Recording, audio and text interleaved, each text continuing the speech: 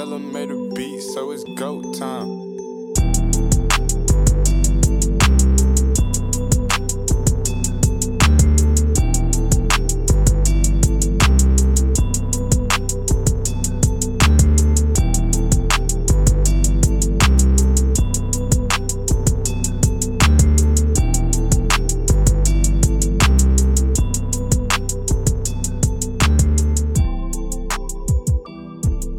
Welcome back, ladies and gentlemen, to another edition of the Core 4 Podcast, a podcast on the Grizzly Bear Blues Podcast Network, alongside GBB Live, the 3&D Podcast, and the Starting 5 Podcast.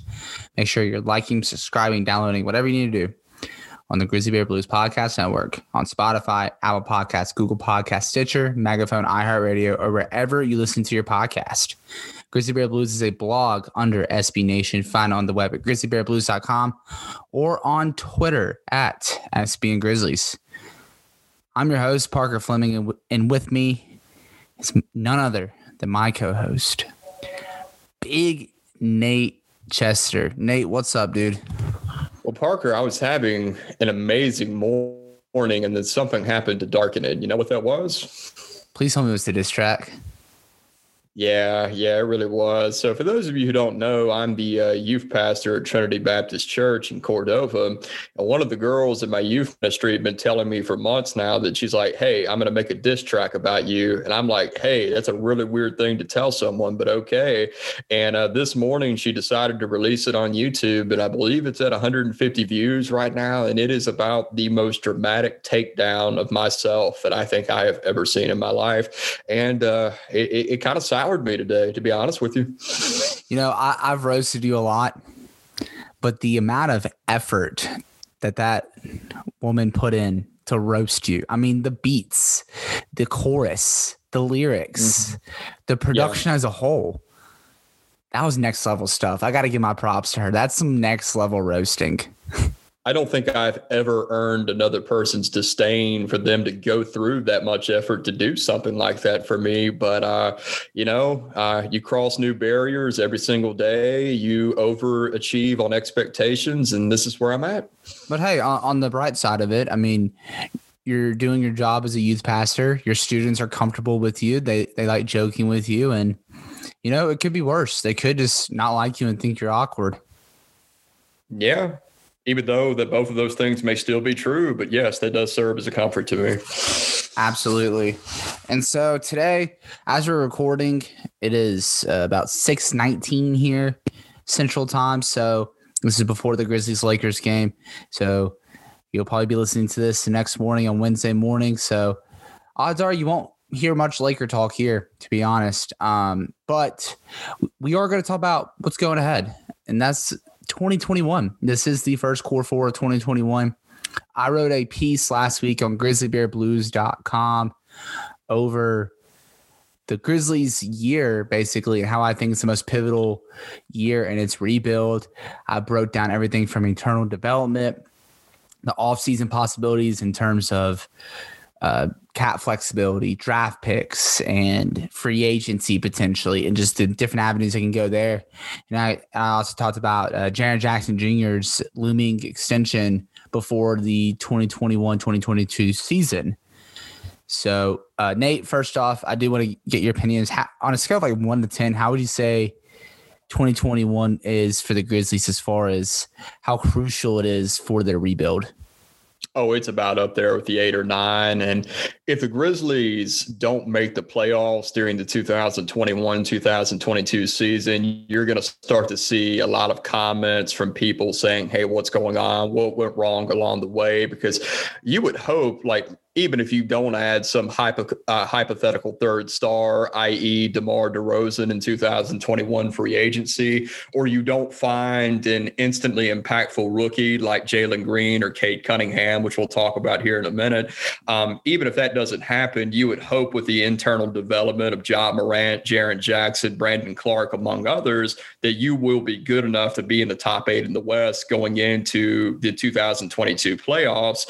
And if that does not happen, if there isn't enough of a level of internal development among those 3 cornerstones of the franchise at this time, you're going to be wondering, okay, what is going on here? Is Jaren not the second star that we think he is next to Ja Morant? Is Brandon Clarke, for better or for worse, a finished product already? Is Ja Morant, God forbid, being hampered by lower body injuries? We don't really know, but it's those questions that are going to need to be answered over the next year. And internal development, like you mentioned in your article, may be the most important aspect of the rebuild, if you still want to call it a rebuild, going into 2021. Because if those three guys continue to progress, especially Jaren Jackson Jr., we know that Ja Morant is a superstar. Brandon Clarke has struggled a little bit to start the year, even though with his wonky shooting mechanics that look like they've been messed with. I expect him to round into the form that he had as a rookie. Jaren has not solidified himself as the second star that many people in Memphis seem to believe that he is. He's a phenomenal young player. He's already one of the greatest shooting big men of all time. And you look at his skill set and his ability to create off the dribble at his size, and you see a guy that has unlimited potential. He could be literally anything, but in being able to become literally anything, he may not get much better than what he is right now. That wouldn't be the worst thing in the world if Jaren Jackson goes on to average 20 points and say 5 or 6 rebounds while being a phenomenal three-point shooter for his career. You and I have already solidified that's fine. That's a very good player in and of itself. Sure.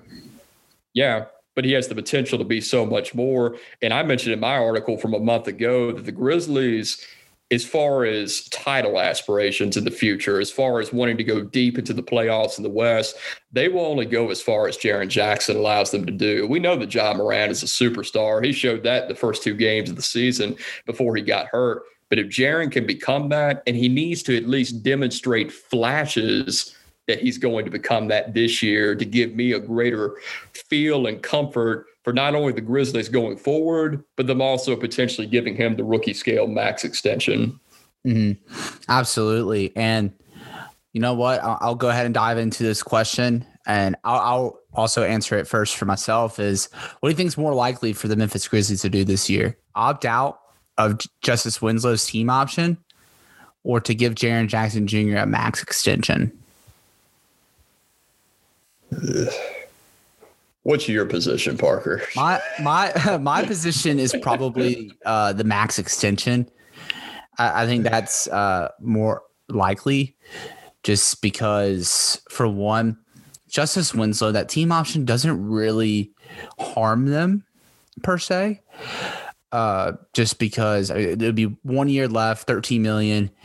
If anything, that's just another collection of expiring contracts they have, as I highlighted in the piece. I mean, you'll have Jonas Valanciunas at $15 million. You'll have Grayson Allen around $4 million. You'll have Tyus Jones and Kyle Anderson both around $8 or $9 million. And then you have Justice Winslow at $13 million. Just the flexibility that you have for moves is just unbelievable. And I mean, I'm not going to go into any details as far as which players and stuff they can target, but it does give them a decent amount of flexibility. But I mean, if he's just, how we've kind of discussed on here, if he's just not right, and this is kind of just a failed project, they could opt out. But the thing with Jaren as an extension is, if he comes out and he's doing what he did in the bubble, but instead of like 3 rebounds a game, it's like 5 rebounds a game. So like 25 and 5 and shooting 40% from 3 and just kind of looking like the upper middle class version of Anthony Davis, then he's going to get a max contract. And, sure. But also too, his recent lower body injuries could also prevent him from doing that, both from a production standpoint and from actually getting that contract. I really wish John Collins had gotten his extension, but I also think his offseason and whatever he gets this offseason will go a long way to tell you what Jaren Jackson Jr. is going to get. I could also foresee, I don't see him getting anything below $20 million annually, though. Miles Turner got 4 years, $80 million. And I kind of categorize him as the same archetype as these hypothetical stretch fives that are supposed to be some of the best rim protectors in the league, or could evolve into that. And they have all-star upside, but they haven't quite flashed it yet. He got around 4 years, $80 million 2 or 3 off seasons ago. I could see that happening for Jaren, but does that help you a little bit in making your call? Personally, me being my pessimistic self, I say realistic self, but I think Jaren, when he comes back this year, is going to be closer to what he was for most of his second season than what he was in the bubble. And let's not forget, he struggled in the scrimmages leading into the bubble. Then he happened to play a few really good games in the bubble. So I don't put that much stock into his performance in Orlando. But even if he comes back and is just a little bit better than what he was last year, let's say he averages 18 points and 5 rebounds as a third-year player, I think that would probably alone be enough to show that, hey, he's coming off some lower body injuries. If he cuts down on the fouling issues a little bit to go along with that, I think it's very easy for Kleiman, among others, to look at his progress and say, look, he's coming off some injuries. He's made some progress into year 3. Year 4 is when the real leap is going to happen. And when that leap does happen, then this rookie scale max will almost look like a bargain. So I think that would be enough for them to give him the rookie scale max.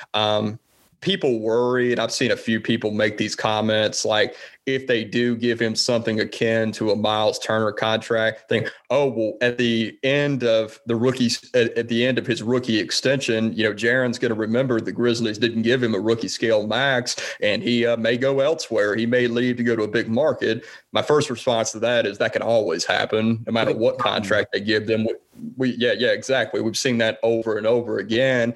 And the second thing is, are you sure, absolutely sure, the teams are going to be knocking down the door for Jaren Jackson Jr. at the end of his rookie scale extension? I hope that's the case. I hope he's the most desired commodity in the league at the end of his rookie extension. I hope he's a legitimate superstar, but I'm not ready to say he's going to become that just yet. And you shouldn't be making decisions oriented around your future with the assumption that he's going to be that either. It doesn't mean that you don't necessarily give him the rookie scale max, but it does mean that you don't do like you suggested to me, not that you were supporting this, but you raised it as a question. Do the Grizzlies listen to Jaren Jackson Jr. when they make their choice in the 2021 NBA draft? Of course not. They don't do that. He's not earned that level of control yet. I was more thinking like John Morant than anything, but no, that's fair. Like that's a fair question. If you're at 4 and you already know that it's going to be Cunningham, Suggs, and Mobley, then you might want to be like,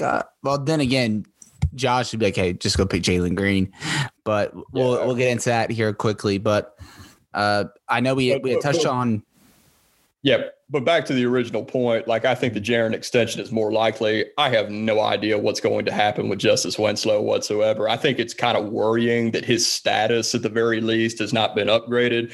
Based off Kleiman's comments, it seemed to me that he would have been playing by this point if you go back to his comments from a month ago. Now, granted, comments out of context from an executive who's not on the training staff, who's not on the coaching staff a couple weeks before the season begins. You can take that for what it's worth. But I already am a little bit pessimistic about what he's going to look like after dealing with all these multitude of injuries. And I think it's worrying that he hasn't come back at this point and doesn't seem to be extremely close based off everything that we've said. So with that in mind, I don't know what's going to happen with him, but I do think a Jaren extension is more likely. Right. And one thing I do want to get into too, before, the exciting part we had kind of grazed over the draft a little bit, is we had talked about internal development. That's something I didn't really want to go too much in detail on it, because if I did, then Joe Molinax would have been editing a 3,000 word piece instead of a 2,001. So, obviously you kind of mentioned like John, Jaren, and Brandon Clark a little bit, but whether it's in any of those guys or the role players, whose internal development are you going to monitor the closest in 2021? Jaren is the easy answer, and I've already talked about it, but I think I have to stick with that. It all rides on him. I really can't state that enough. You know what you're getting from John Morant. He's this hopefully transcendent point guard, a generational superstar that you're going to have under contract for the next 5 years at the very least. There's a lot of talk about the Grizzlies adding a third star, but Jaren has to come into his own as a second star on a consistent basis in order for them to truly be able to say, okay, we really need to find this third star in order for us to take the bona fide leap into a true title contender. If Jaren doesn't become that, then it alters the trajectory of what this team is going to look like over the next 3 or 4 years. It doesn't mean that they can't necessarily not still get there, but it will mean that the Grizzlies will have to exercise some extra creativity along the way to be able to get there. Right. I feel that I'm going to go the role player route, and I want to go DeAnthony Melton. That's a good one. Because they just gave him that new deal about, I think it's like 4 years, about $32 million. And obviously Dillon, his extension started this season. It's going to be around 3 and 33. And you're already seeing the strides that he's making in his game, particularly as a playmaker. And let's be real, Dillon, his percentages and his shots and his game as a whole, it's going to look a lot better when he's sharing the floor with Jaren Jackson Jr. He's just having to do way too much right now. Yeah. I mean, you have the progress from Dillon, and you also have Desmond Bane showing you what he's showing you, providing real value as a floor spacer. He's already the best shooter on the team right now. And while Jaren's out, it's not even close that he's the best. So the thing with DeAnthony Melton is he's just going to have to try to find his way into, staying a major player in that rotation. I know that's something that you've stressed over on GBB and on the Core 4 over the past several months when we've been kind of gauging his value and looking at his season going forward. The question I raised in my article is I said, what happens to DeAnthony Melton if he becomes a 32 to 35% three-point shooter on an okay volume, like 3 shots a game? Does he enter like close to that Marcus Smart territory? Because I mean, the impact doesn't lie. The Grizzlies, their season turned around when they replaced Marko Guduric with DeAnthony Melton, and his metrics and stuff, it looks amazing. But as the Grizzlies keep adding talent, particularly on the wing, what's going to happen to DeAnthony Melton if, like what you stressed over plenty of times, if he doesn't add much to his offensive game? It's a random thought I had the other day.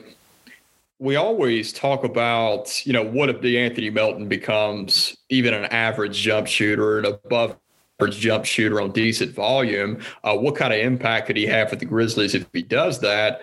The truth of the matter is we've already seen that. He shot between 32 and 35% for three for a majority of last year. And then he was so comically terrible in the bubble that it came crashing back down to about 29, 30% from three. He was not terrible shooting the basketball for most of last year, and then he came crashing back down. He came crashing back down to the mean so hard he almost killed the ghost of the dinosaurs. Like, it was that bad. And obviously, I don't really know what to take out of his bubble performance. Nothing significant, that's for sure. He averaged 2 points on 29% shooting. I mean, my Lord, I don't think he will ever have an 8-game stretch that terrible, maybe in his NBA career. Again, Kelly Oubre may say otherwise, who was shooting 5% from three over 6 games at 1 this year. But I've gotten to a point, the more and more I think about it, when I was probably being a little too polarizing, a little too extreme in my assessment when I said, Melton could fall out of the league in 3 or 4 years if he doesn't become a better and more complete offensive player, because he was already a very impactful player last year without being an incredibly well-rounded offensive basketball player. He was not a good enough playmaker to be even a primary playmaker in the bench lineup.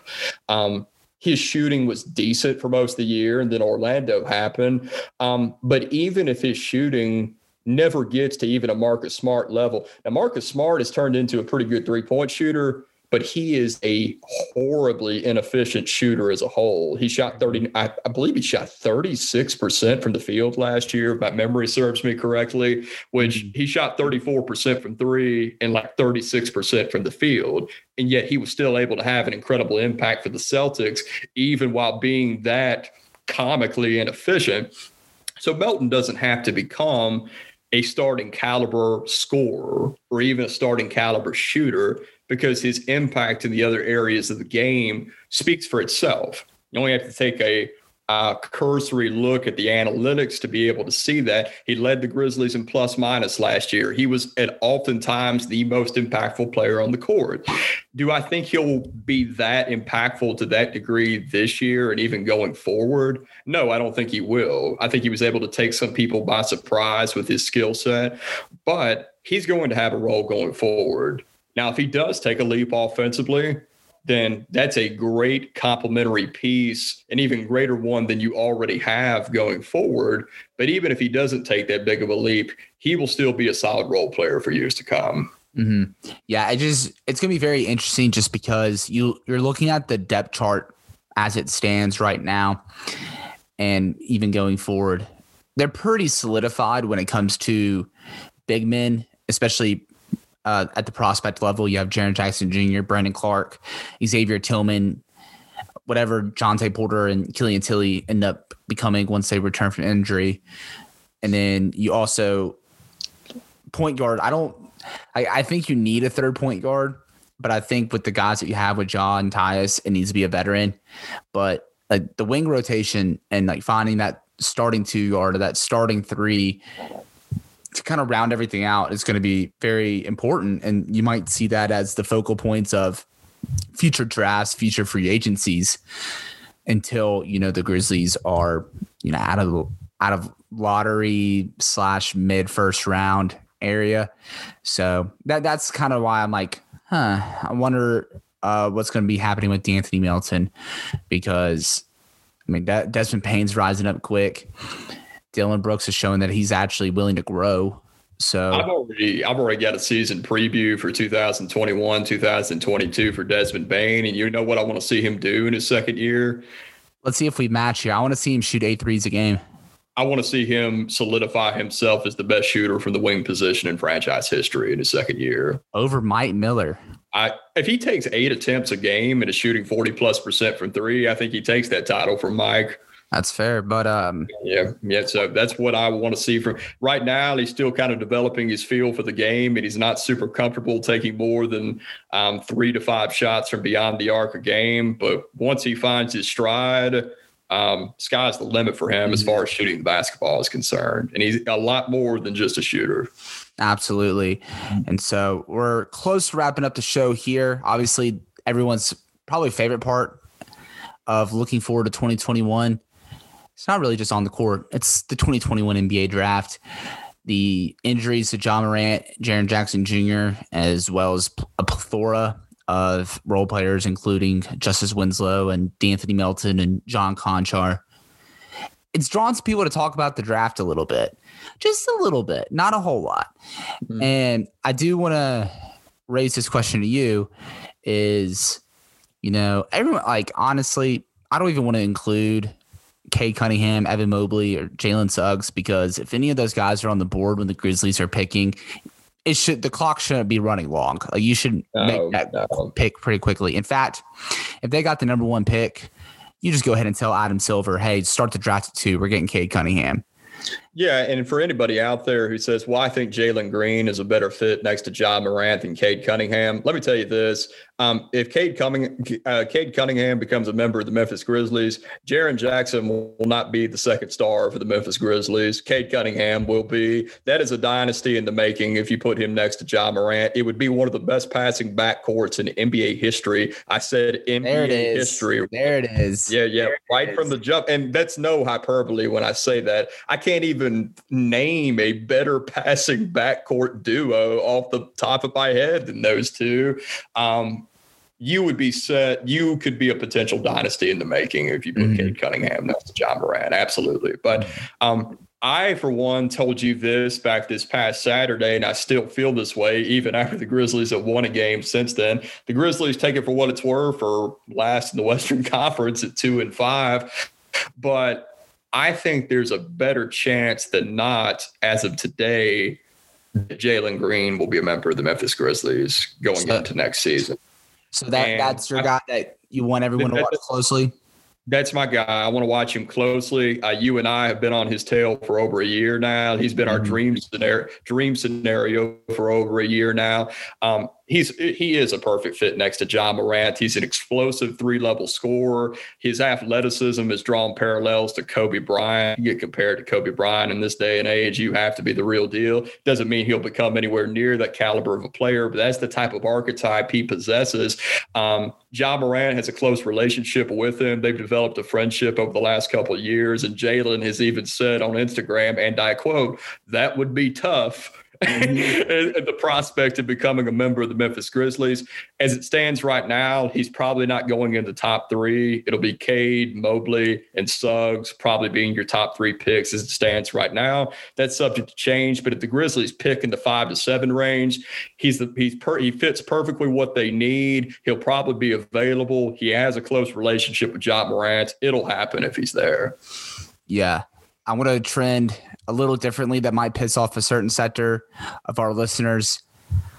I want to keep an eye on the Tennessee guys, whether it's Keon Johnson or Jaden Springer. I've talked to you about this, and you mentioned, but production, people are going to be scared about that. You know who else wasn't a production guy in college? Jaren Jackson Jr. And he was not, and that's why I was low on Jaren Jackson Jr. And he showed me that you don't have to be an incredibly impactful freshman to become a very solid NBA player. Mm-hmm. I just like what the size that they have from the guard position at 6'5".